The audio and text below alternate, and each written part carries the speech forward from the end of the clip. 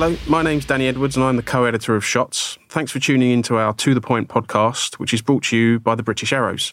In this, our first episode, we'll be discussing sustainability and advertising's impact on it, and the measures the industry is putting in place to counteract it. Essentially, we'll be asking, how sustainable is advertising? I'm delighted to be joined by Claire Donald and Anthony Falco. Claire is the Chief Production Officer at Publicis Group UK, as well as the current co-chairperson of the British Arrows. And Anthony is the Chief Production Officer at Adam & Eve DDB.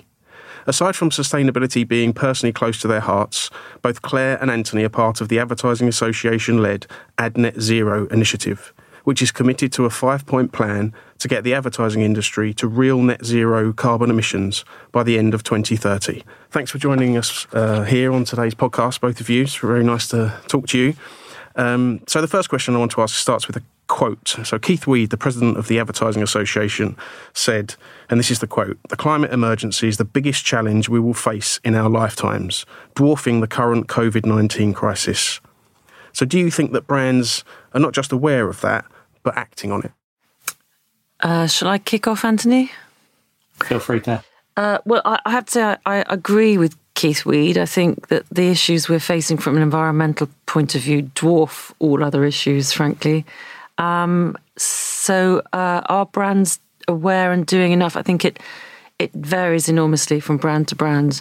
There are very few that aren't aware of the issues and have some kind of CSR policy in place, but we're finding massive disparity in terms of the reaction to the Ad Green Levy and how supportive. I think that certainly after COP26 there will probably be a momentum towards much more awareness and leaning in.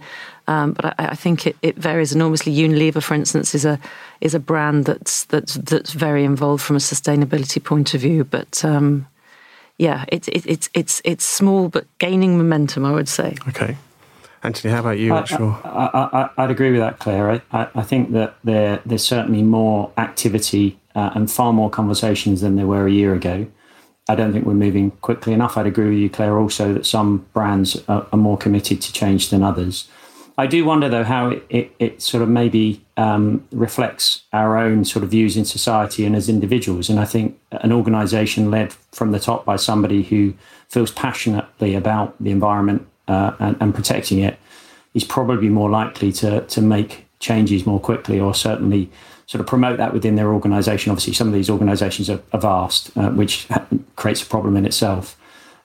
So more conversations, definitely. More of our clients are starting to talk to us. Interestingly, new clients. I think when we're pitching more and more, I'm being asked to either meet the client that we might have just won or that we're talking to, or supply information around the initiatives that we are working on, if there are any updates to those, because there's often updates and continual sort of involving of those initiatives, and what we're currently doing internally. So that's a positive sign, definitely. I think it will become probably more likely to be part of our sort of pitch process embedded into that. In fact, it is embedded into that, but I think it will be part of the criteria of awarding work to an advertising agency in the future, which can only be positive as well. But it's slow. It's momentum is gathering, as Claire says, but it's not quick enough. I think the one interesting thing one of the interesting things I've been talking to clients about, which probably wasn't really aware of or took into consideration as much as I should, is that what we do for them is often a very, very small part of the problem that they face in terms of making their business sustainable. So yes, of course, it's important, and it's important to the people that we talk to within the marketing team. But a client who has a massive and very complex international manufacturing process, for example, the carbon impact of that dwarfs, the word again dwarfs, but it dwarfs what we do as an industry. And so to be able to invest and change across their value chain is probably the biggest problem they have, or one of the biggest problems they have. And I love the idea of insetting rather than offsetting, which is something I know a lot of our clients are looking at, which is investing in that value chain to reduce carbon emissions and promote sustainable sort of practices and behaviours to create positive impacts along that supply chain in communities to ecosystems, which again I think is a fascinating way of looking at things and an important way of looking at things, not just the end product, but how your product is made. Yeah, you mentioned about the sort of opinion and the approach of the people at the top of these organisations. I mean, how much do you think public opinion can affect that? You know, sort of a lot of people now are very aware of the climate emergency, rightly so, and, you know, kind of make purchasing choices based on how a brand acts and what a brand does, and not just on the product. Do you think that will start to impact businesses and big businesses and how they approach these things, because that might sort of affect sales eventually? Yeah, I do. I'd like to think it was led by the public, but I don't know your own personal opinions, but it is something that's close to my heart, this subject, and as you rightly say, and Claire's too. But I don't see enough change around me. I mean, I'm not perfect at all. I never profess to be, but we as a family, we try and do what we can out of my professional life, and so. But I'm often quite dismayed at the lack of activity that I see from others, be it friends, family, or just people at large. So I'd like to think that it's pressure from consumers on brands. I wonder if it's going to have to be the other way around, or at least it's got to work in step, because I don't think the pressure's there or building significantly enough to force that change to happen quickly enough, would be my opinion. Yeah. I think it's really interesting. I mean, very sadly, the events of the last few months, you know, the floods in Germany and China and the fires across many other parts of the world, I think people are waking up more and more to the very real impacts of climate change. And I think some brands I think it's a really good point, Anthony, will lead the way because they care passionately.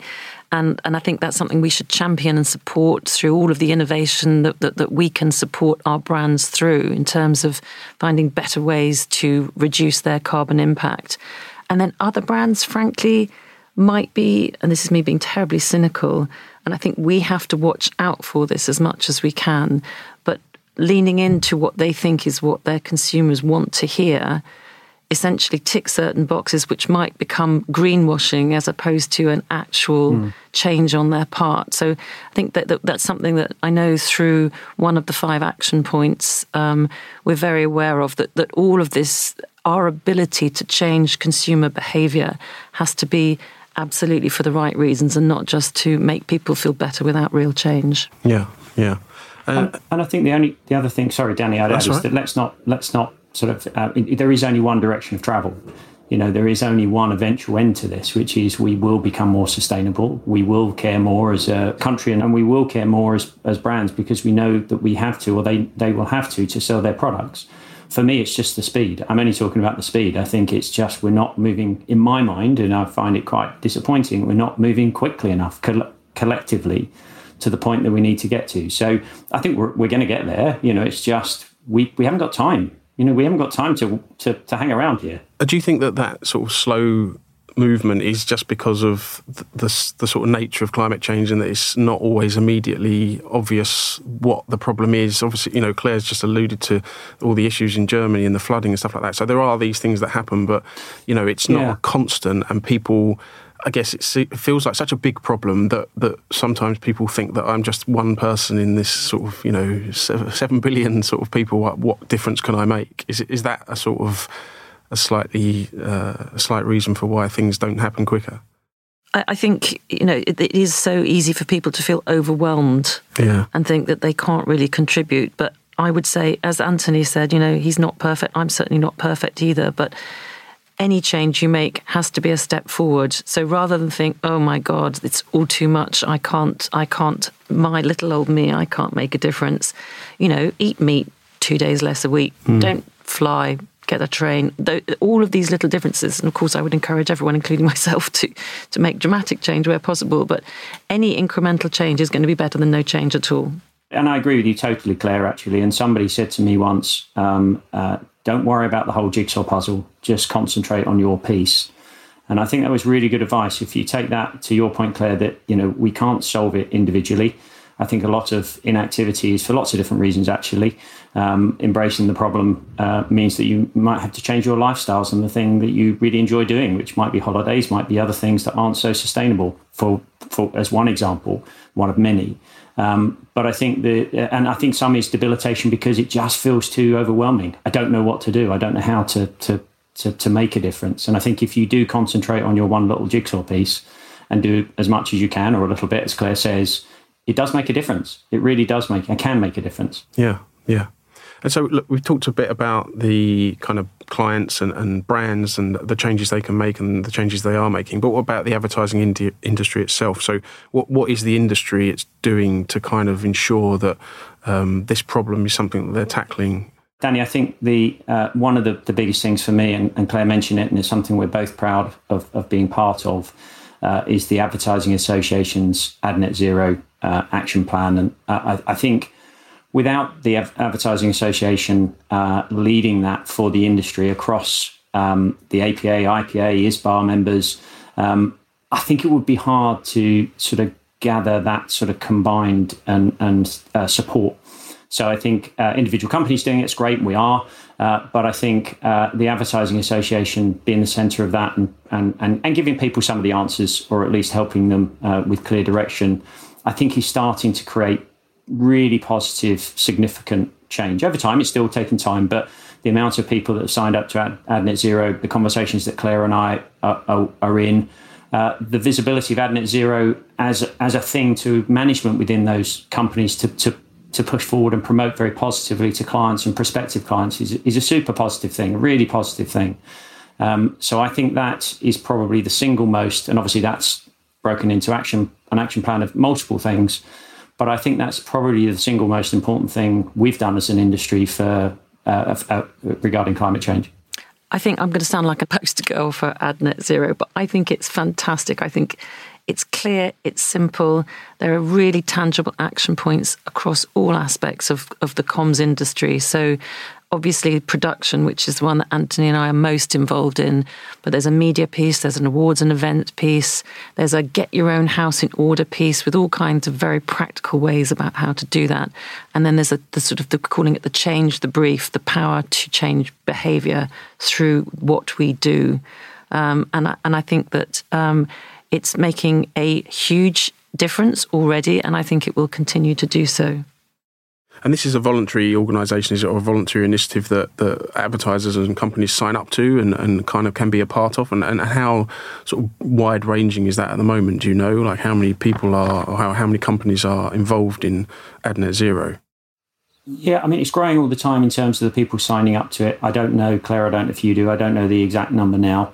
But most of the major advertising agencies are signed up. Aimed specifically at the advertising industry, with, as Claire said, clear actions to try and help our clients as well as ourselves reduce carbon emissions. I mean, related more specifically to your question about what the advertising industry doing to ensure our own carbon footprint. Obviously, some of that's the associated carbon footprint with what we do for our brands.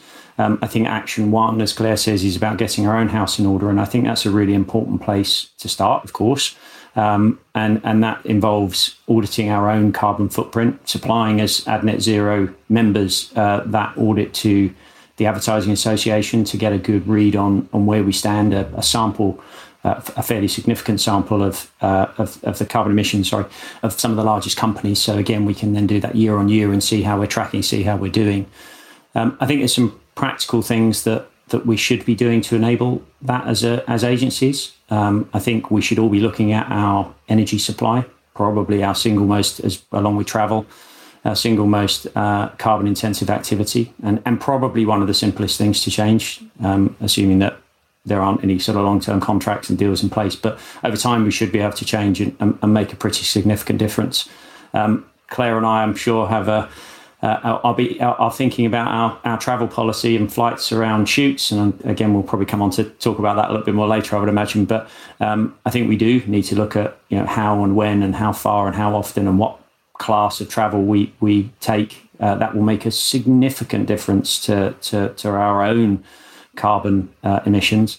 The one thing we've done, which has been really successful, actually, and maybe for the people listening, it might be a a tip for them if they think it's a good idea is and don't have this in place already, is some sort of green team, environmental team, people who lead the charge internally.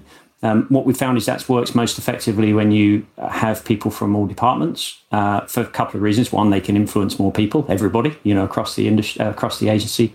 You have different skill sets you can draw upon. You might need to do some internal comms and other things internally that might require their skills. And obviously, there's a sense of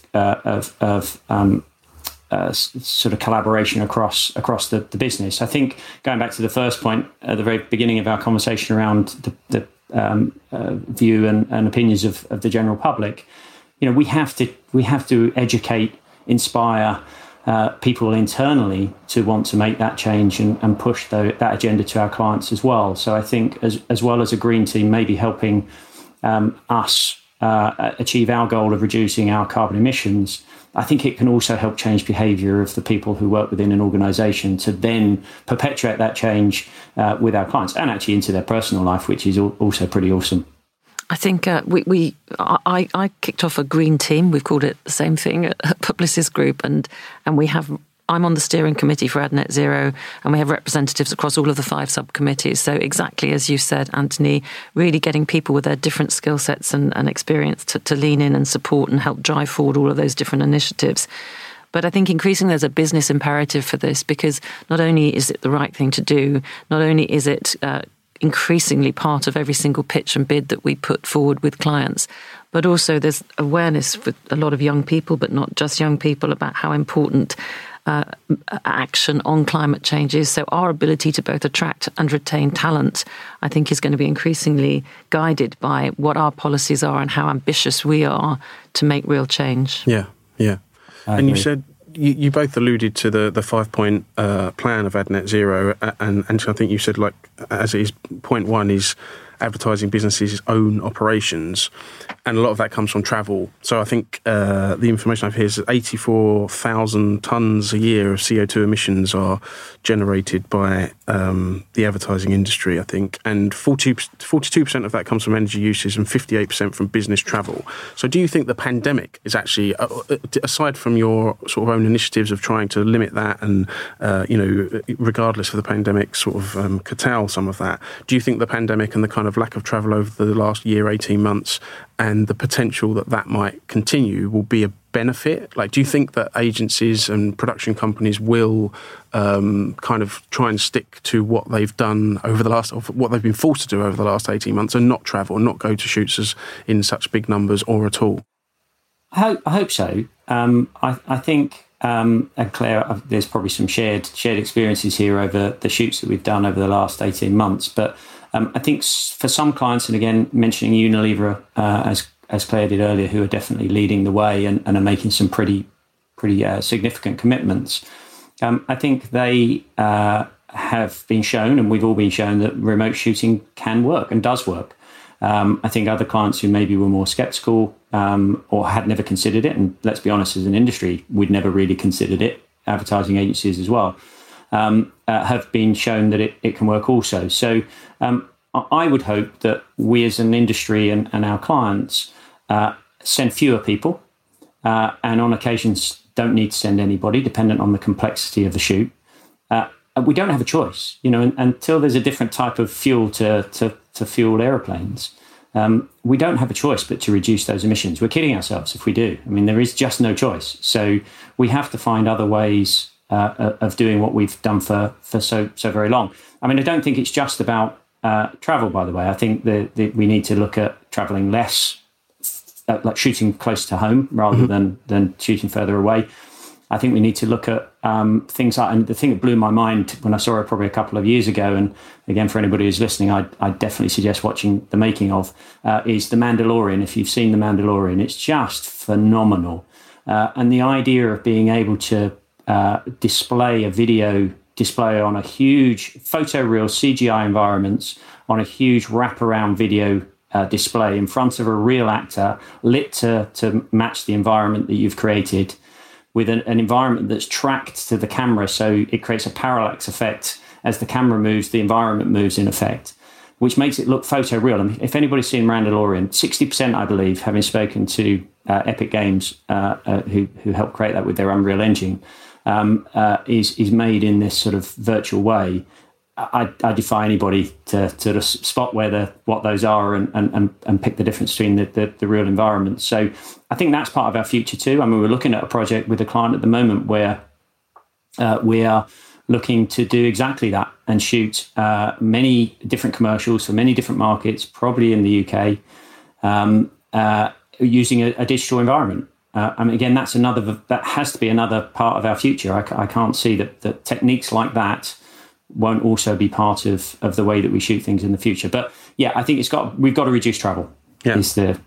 I mean, the virtual production studio, Claire, I mean, do you think that is I don't know about the expense of that and the availability of those sort of things, but do you think that is something that people should look into more, should be more aware of and kind of embrace more to sort of curtail the travelling and the need for flying? Yeah, I mean, I think we should all be very, very hopeful that we've proven we can still carry on making films without having to fly as much.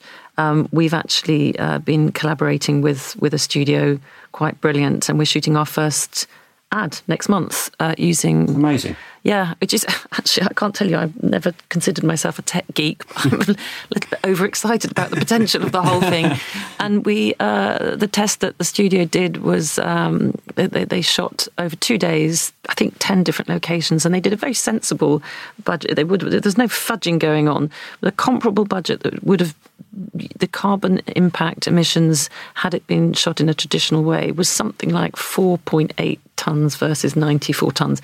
Right. I've probably got that wrong, but a massive, massive difference.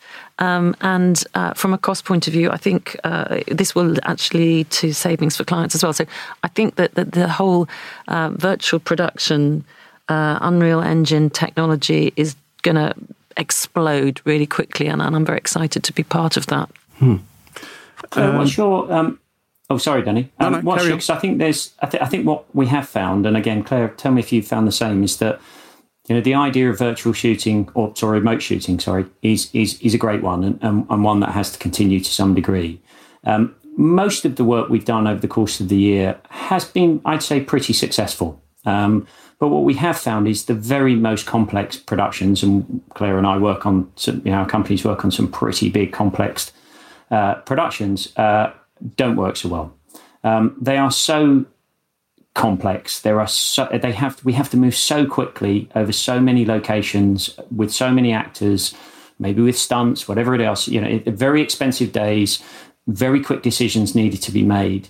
And we've found in those instances that actually, if we're on the ground and the client is remote, that doesn't work very well, because it certainly if you're working over different time zones and people are up in the middle of the night and it's hard to keep focus and keep attention, that's absolutely natural. Or just everybody being able to experience physically and visibly exactly what's happening on set to make those very quick decisions to move on. So we found that most of the time it works. Sometimes it doesn't. And even when it does work on the more complex ones where we have all been remote or largely been remote, what I found has worked really well is you still create a centre, you still create a hub in the UK. So we've used our office actually as a hub. So we've got clients and agency together. We've sort of recreated the feel and the camaraderie and the atmosphere and the responsiveness and immediacy, I suppose, of a shoot environment away from the shoot itself. And that's worked really well, actually. We've done 3 or 4 more than that shoots this year. I've been involved in a couple of them firsthand in that sort of group. And it has worked, because at least then you can get that communication as one back to the set quickly. It's a shared experience. It's you're all seeing exactly the same thing at the same time. Yeah, a very similar experience in terms of making things work and hubbing to try and recreate the sort of atmosphere that you would have on a real set. I think, with everything, we're not going to go to all remote working or all back in the office. I think we're going to have a hybrid approach to many things. So I suspect that will also translate. There will be some jobs, the big, complicated, stunt-led, whatever that you mentioned, Anthony, we will probably revert back to having as many key people as possible physically there. And I think that's a good thing. But for those simpler productions where we're able to recreate either a virtual environment or a remote environment. I think that because we've proven that it works, that will be a continuing trend. Because I think, hoping again, people's increasing awareness about sustainability will lead them to try and adopt a sustainable approach wherever possible. And so we've talked a bit about, obviously, AdNet Zero and the work that it's doing. I just wanted to touch on AdGreen as well, which is another kind of initiative, a sustainability initiative for the industry. Excuse me. And they've introduced a voluntary levy that recommends companies pay a 0.25% of the cost of a campaign, which is capped at £2,500. Which then goes to help AdGreen do its work on sustainability and promoting sustainability. So at the moment, 34 companies have signed up for that. But do you think that's enough? And how can more companies be encouraged to join up? Do you think people are aware enough of these initiatives and are, sort of inclined enough to actually join up and stick to those sort of self-imposed rules? Claire, I don't know what you think about that. Well, so there are within Publicis Group there are a number of advertising agencies. I'm not going to talk about BBH because they're slightly separate, but Saatchi, Liabonet, and PubPoke. 2 out of the 3 of those have adopted an opt-out policy. So essentially, they are putting that 0.25% levy on all client estimates, having the conversation, obviously, with clients to explain what it is, but the onus being on the client to then say, no, actually, I don't want to participate, as opposed to trying to get everyone to buy in. So I suspect that figure, which I know is the latest figure for AdGreen, I'm hoping that there are actually far more clients who are either signed up or soon to sign up as more and more productions roll out. AdGreen is one of the 5 AdNet Zero initiatives, just to be clear. So it's the production initiative of those 5 goals. Again, I think, we've just kicked off. The calculator isn't even live yet. So the resources that AdGreen give there are training, there's also support, there's fantastic practical advice on the site, and we will have a calculator which will enable people to track their carbon impact and obviously then apply practical solutions so that they can see that diminishing over time. That goes live, Anthony, I think I'm right, in September. So we are collecting that. We've only just started. It's early days. So at the moment, not enough clients. I suspect by the end of the year, we'll see a dramatic shift towards, I hope the majority of clients, because it is really a relatively very low amount. It's hundreds of pounds or less on most productions, which is peanuts in the great scheme of things for what I think the benefit will be able to bring. Do you think that carbon calculator will have a great sort of benefit because you can see a kind of an actual number that you can work towards diminishing and possibly be surprised by how high it is in the first instance to sort of try and sort of work towards lowering it? I think so, actually. And I'm hoping, as Claire is, that once the calculator is used, and bear in mind that the levy is to support the fact that these tools are free to use to anybody.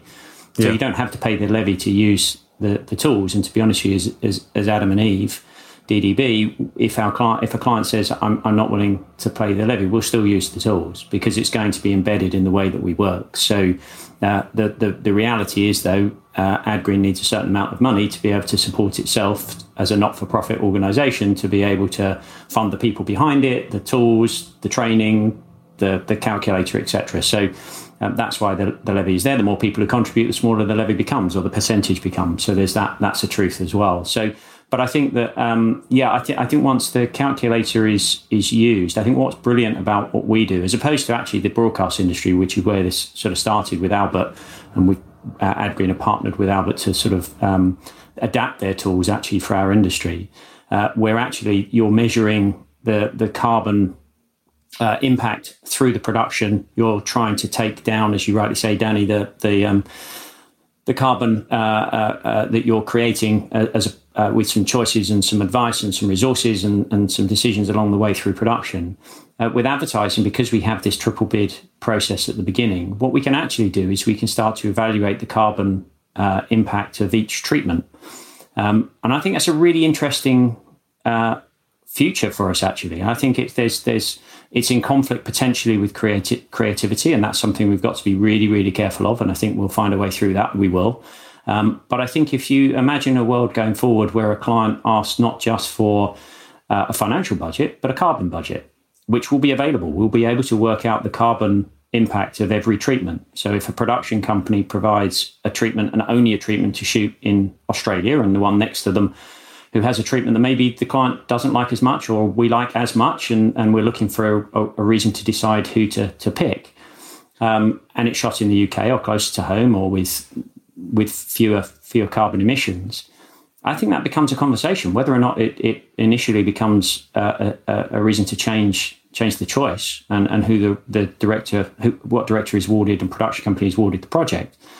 But it has to start affecting people's thought process around where we shoot, how we shoot, what the treatment is, what's written, when we shoot. And I think that's a really, really interesting and fascinating sort of future we have.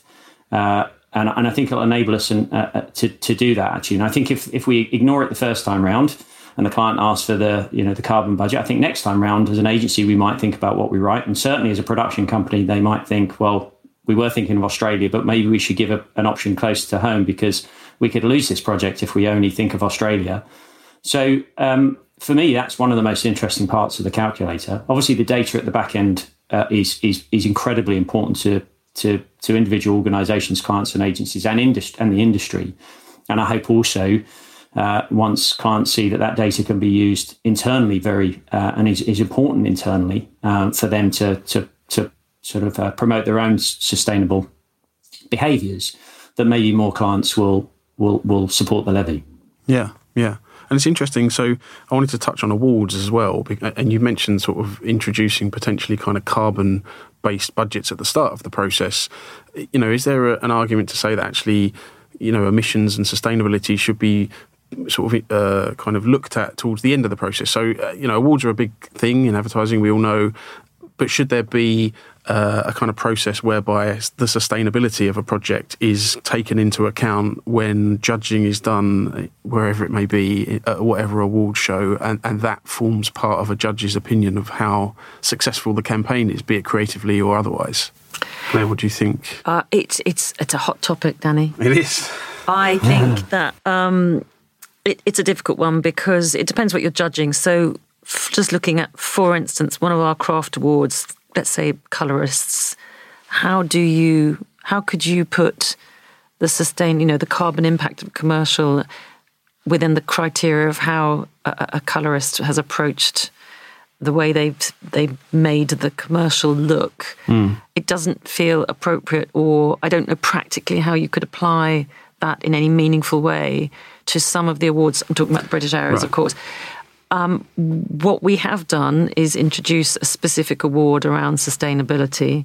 And I think that what at Net Zero, the plan is that they will at least ask people to publish their sustainability impact, their carbon impact for ads. So whilst at this stage, and whilst we're figuring it out, frankly, I don't think that we will necessarily take that on board into the criteria of judging a specific award, unless, of course, that is the point of the category.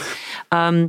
But I think that just, having that awareness ongoing is going to make people think more and more about all of the things that we've been talking about, all of the ways that we can be more sustainable in production. And yes, I think perhaps over time, you won't be able to enter some awards unless you can show that you've demonstrated best practice from a sustainability perspective. Yeah. Anthony, is that something you would agree? Yeah, I do. I've talked a lot about this, actually, to Joe Coombs, who runs AdGreen and various others, Advertising Association. And as Claire said, it's super complex. And when you certainly get into the craft categories, it's very, very difficult when you're judging one specific element of it.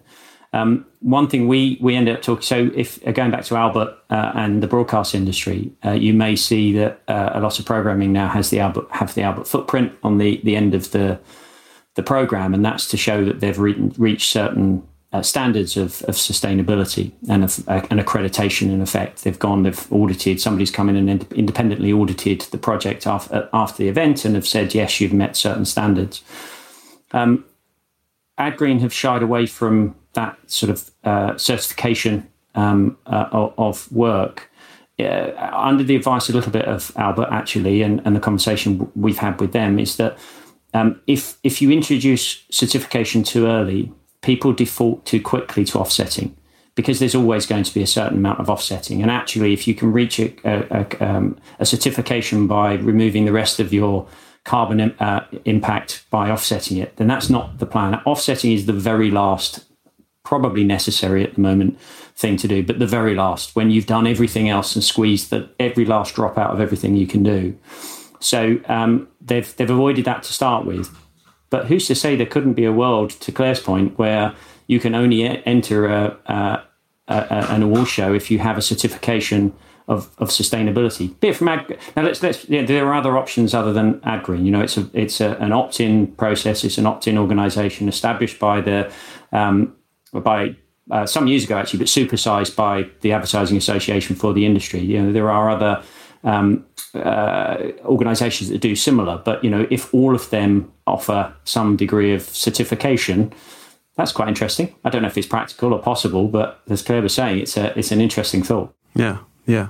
And another hot topic to go with this one. So, is there an element of unavoidable hypocrisy that the advertising industry is attempting to become more sustainable while at the same time still responsible for selling and trying to sell, for example, tens of millions of plastic bottles every year and things that aren't good for the environment and aren't particularly sustainable? Is that just something that the industry has to kind of coexist? Those two things have to coexist together? Well, that's what we do, is we try to change behaviour so that people consume more, I suppose. Where I think we can have a positive impact is influencing our brands and our clients to promote and focus and develop and innovate more around more sustainable practices. So I think that we can have an impact. Yes, we are going to still carry on doing what we do, which ultimately does lead to people buying more or signing a petition or whatever it is we're trying to get people to do. But I think that we can use our power to support innovation and move towards sustainable practices as well. So I know that that people talk about, well, should you just ban advertising for carbon-intense products? I think that's a blunt tool. And I think that actually if we are working with some of those clients, the plastic bottle producers or whatever, to find alternative ways to produce, distribute, and ultimately package whatever it is that they're selling because of consumer demand, because of how we can help lead them down that path, that to me is a more sophisticated and ultimately might be more successful way to go. Sure. I think we actually have tremendous power as an industry and responsibility, actually, that we can create really meaningful, sustained change at scale. I think, interestingly, I don't know, there's an initiative that's been set up by Elvis and Iris, actually, or led by Elvis and Iris, called Eco Effectiveness, which is basically trying to introduce a new measurement, which basically looks at the brand's profitability while we're trying to reduce their carbon emissions. And I think that's a really interesting way. And what they're actually saying and what they're proposing to the industry is that, or suggest to the industry, is that we should take ultimate responsibility for the whole carbon impact of our work. So that's not only the production of the work, but it's actually the increase in sales. It's actually the mining of the materials to make the product, the production of the production of the product, the use of the product, and ultimately the disposal of the product. And what actually is the carbon impact, the full carbon impact of our work? We focus on communication that actually has no carbon impact and is maybe value added to the product, for example. And do we try and support more sustainable behaviours in the advertising, again, to promote this change? And again, change the brief is another thing. Claire mentioned that earlier, which is certainly advocating that we use our creativity to support more sustainable behaviours, which is obviously something we need to do. So I think it's a really interesting approach. I don't know how universally it will be adopted by the industry and clients, but a measurement that measures the whole carbon impact to then promote change in the brief that we create, in the work that we create, and the focus the focus of our work is, I think, is a really interesting thought. Yeah, Yeah. I mean, it does seem like the industry is tackling this head on. You know, there's lots of initiatives, there's lots of talk about it, there's lots of awareness. But, you know, is there, I guess the final question really is there more that the industry can do? And if so, what is that, apart from creating more awareness around people? I think awareness is, I mean, again, coming back to what we do, we create awareness for people around whatever product it is. We're trying to get people to do something different. I think one danger, potentially, I'm literally thinking out loud here, is that you could take a client that has some carbon intense products and you could find one really great sustainable initiative that they've done, do a fantastic job on communicating this to everyone, which could in effect then greenwash insofar as people could then feel much more positive towards that brand as a whole, whilst they could still be doing some fairly dubious practices on the side. So I think, you know, responsibility is massive. I think we have to work with our clients to try and generate change through awareness, through training, through all the resources that we can bring to the table. It has to be a shared effort. You know, I think that clients obviously bear as much responsibility. Well, I would say more if it's their product, but, you know, I think we have to work together for the greater good, but bringing all of our creative powers to the table in whatever way we can influence that change.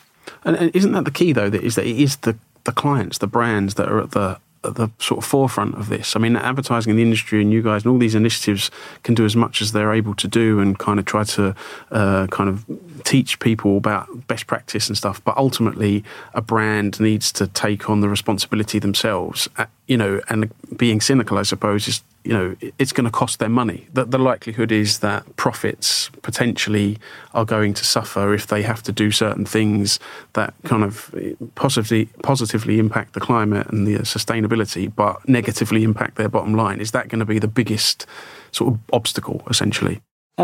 Possibly.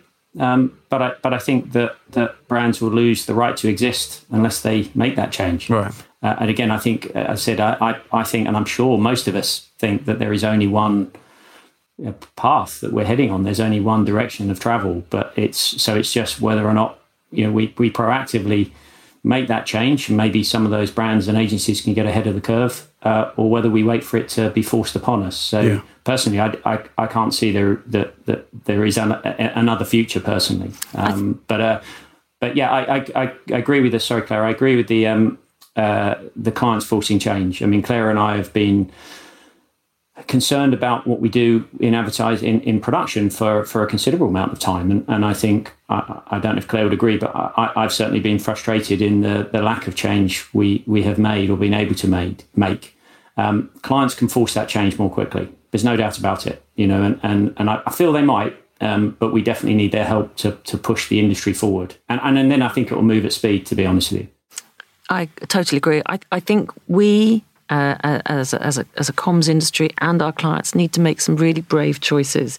But I think the investment that is almost certainly going to be part of those choices might be a short-term hit. I think long-term, those brands that don't make those choices will end up falling behind those that do now.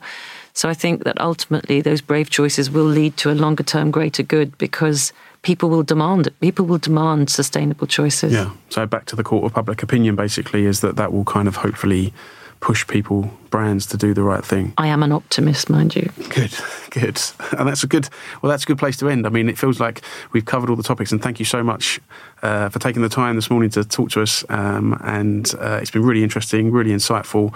And let's hope that everyone sort of bandies together and pushes forward on this. Thank you very much. Thanks.